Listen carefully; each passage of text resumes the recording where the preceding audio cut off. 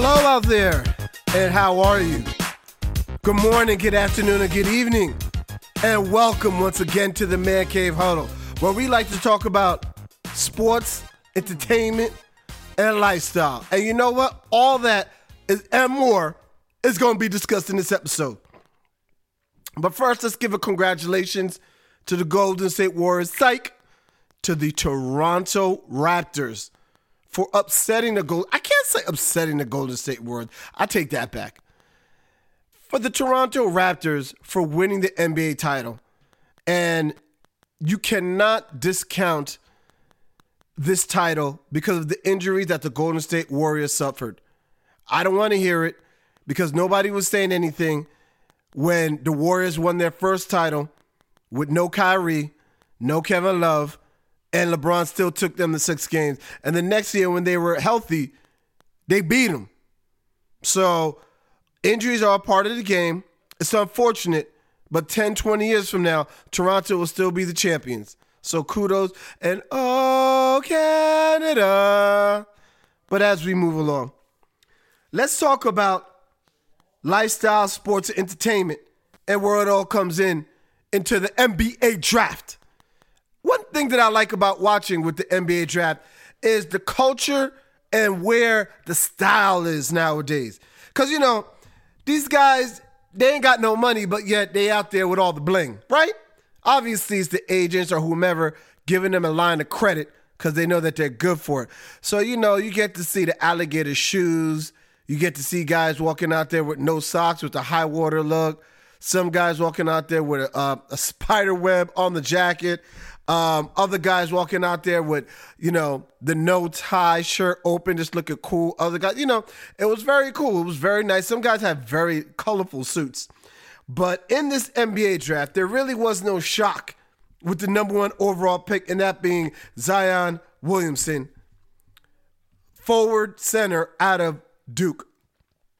And, you know, life after Anthony Davis for the New Orleans Pelicans is looking real good. And what I mean when I say that is that, okay, yes, they drafted Zion, but who else is on that roster? They did trade away Anthony Davis, but in return, they received Lonzo Ball, Brandon Ingram, and Josh Hart. Let's not forget Drew Holiday is still on the team. So you figure Julius Randle, he opted out of his deal.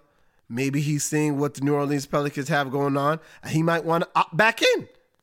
And then if he doesn't, the Pelicans still have Jahlil Okafor, and they drafted Jackson Hayes in the top 10. Who's Jackson Hayes?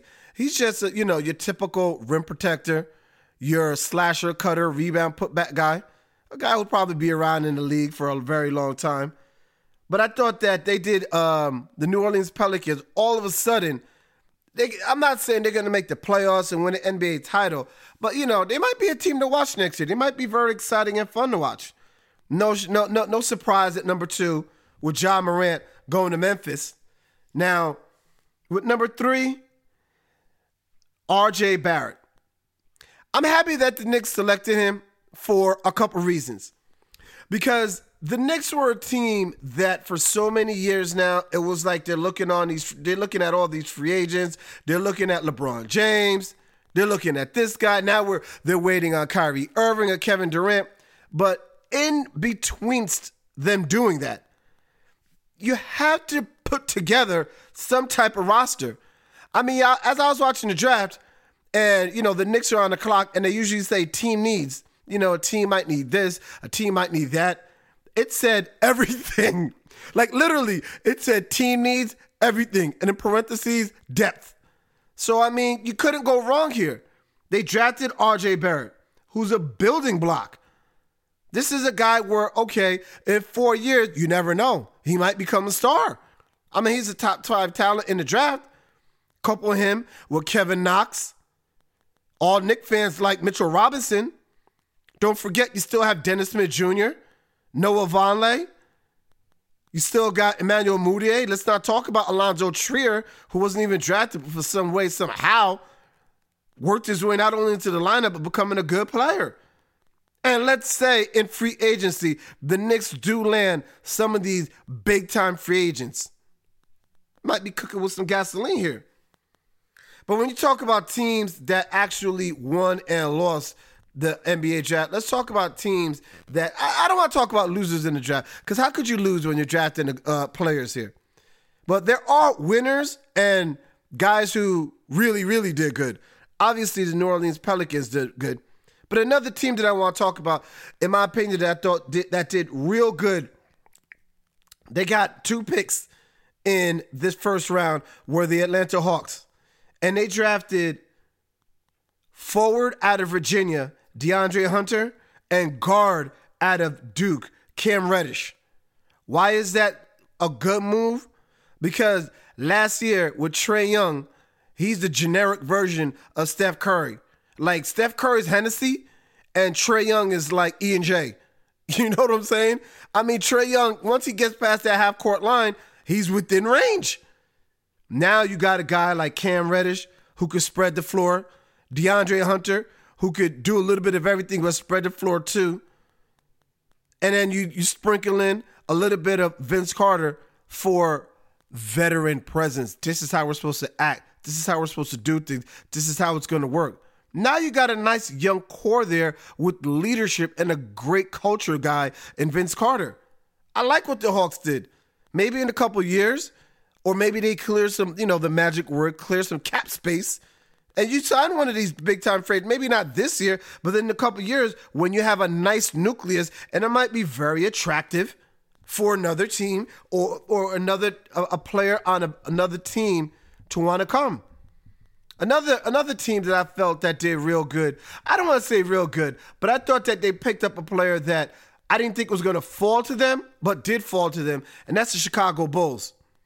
By drafting Kobe White, I think they addressed the need that they had at point guard, because they have a lot of good young players, but in this up-tempo, need to have a guard that can not only push it from one end to the other, he needs to be able to score from all areas of the floor and shoot the three.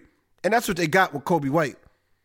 I mean, this guy is your typical Roy Williams, fast, lightning, can shoot the three, and is a scoring point guard. Yes, he needs a little bit of work, but he came out, he's a one and done. So you still have Chris Dunn, so you could ease Kobe White in there. Now let's pay attention to this Bulls roster now. You got Chris Dunn, Zach LaVine, Otto Porter Jr., Lauri Markkanen, and Wendell Carter Jr. That's your starting 5. I'm not saying it's great, but that's a nice young group where back in the days you might go into Chicago and say, this is an easy night. Let's go to the club the night before the game. Now you might be thinking, whoa, let's be easy here and not get run out the gym, because these dudes got young legs and they're all athletic and they all do the same thing. Let's look at this bench a little bit. Now you got Kobe White, Cristiano Felicio. You got players that you got Chandler Hutchinson, Denzel Valentine. We're still waiting on him to do something. You got Antonio Blakeney. So, I mean, the Bulls, I'm a Bulls fan. Bulls, just get me to May with competitive basketball. I don't want to be tanking. Just get me to May, and that will be a successful season. Now, one thing that I did notice in this draft were, as you're looking at the players that were drafted, the trends. Because usually, when you're drafting in the lottery, which is the first 14 picks, you're drafting best available talent. And then after that, you're going for more so need, or if somebody slipped out of the lottery that you feel that is a real steal, a la Nasir Little, who went 25 to the Portland Trailblazers.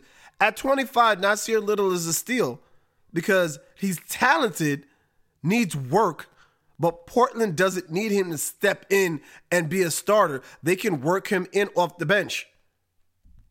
I mean, you still have that backcourt with McCollum, Dame Dollar Lillard, and you still have Urich.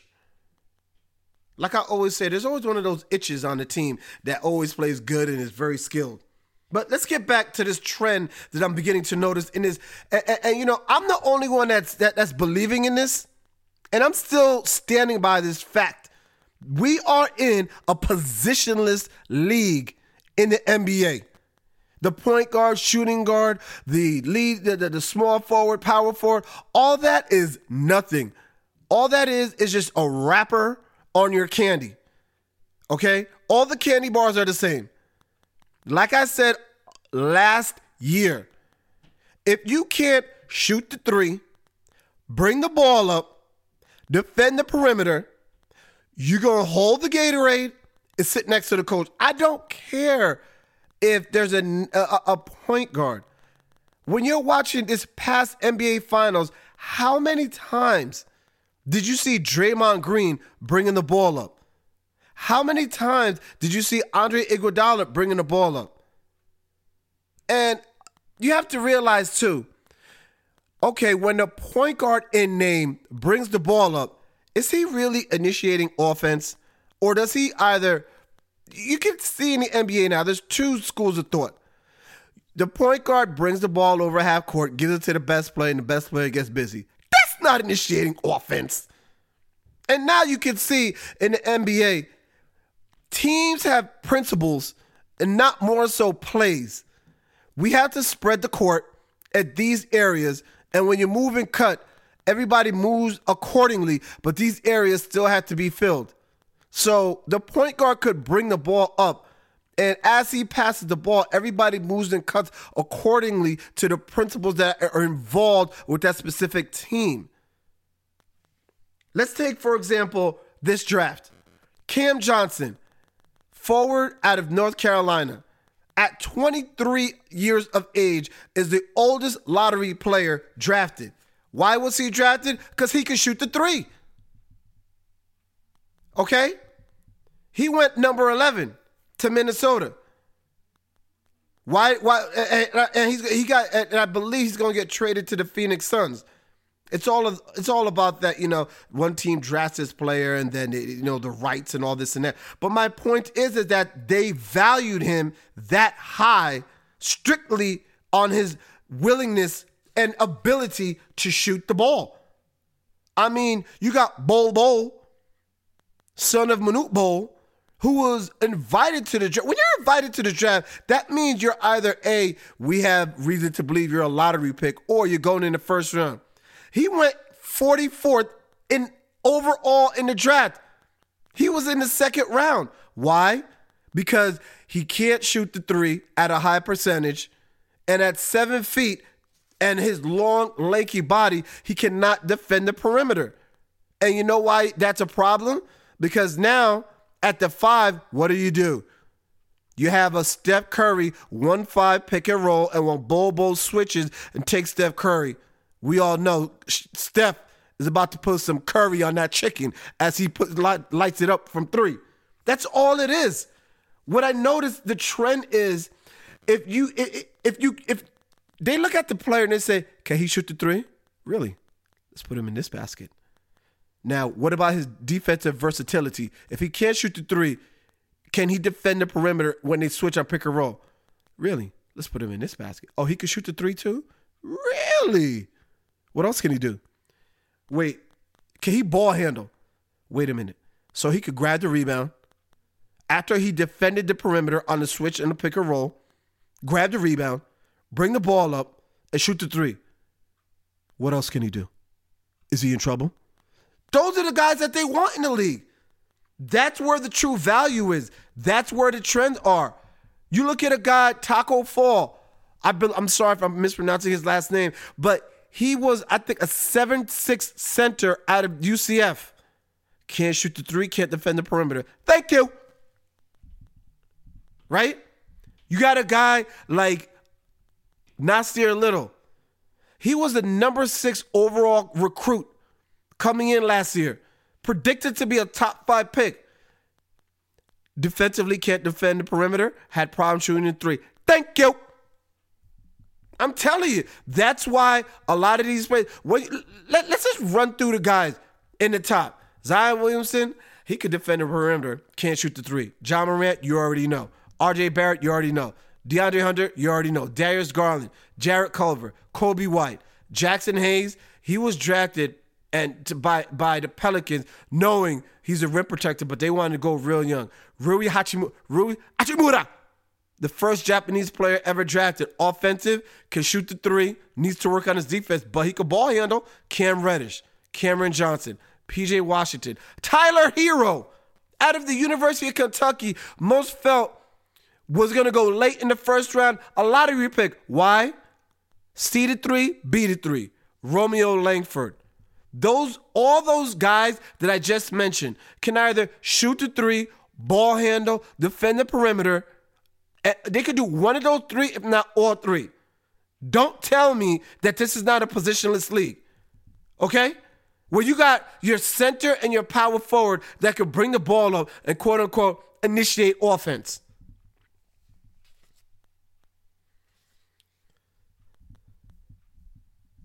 I'm still here. There's another guy I wanted to talk about. Darius Bazley. The reason why I want to talk about Darius is because he was a very interesting prospect in that he was a top recruit, committed to Syracuse, decommitted, and decided to train under the supervision and management of Clutch and train and have an internship at New Balance last year. Now get this. He got drafted in the first round, 23 overall.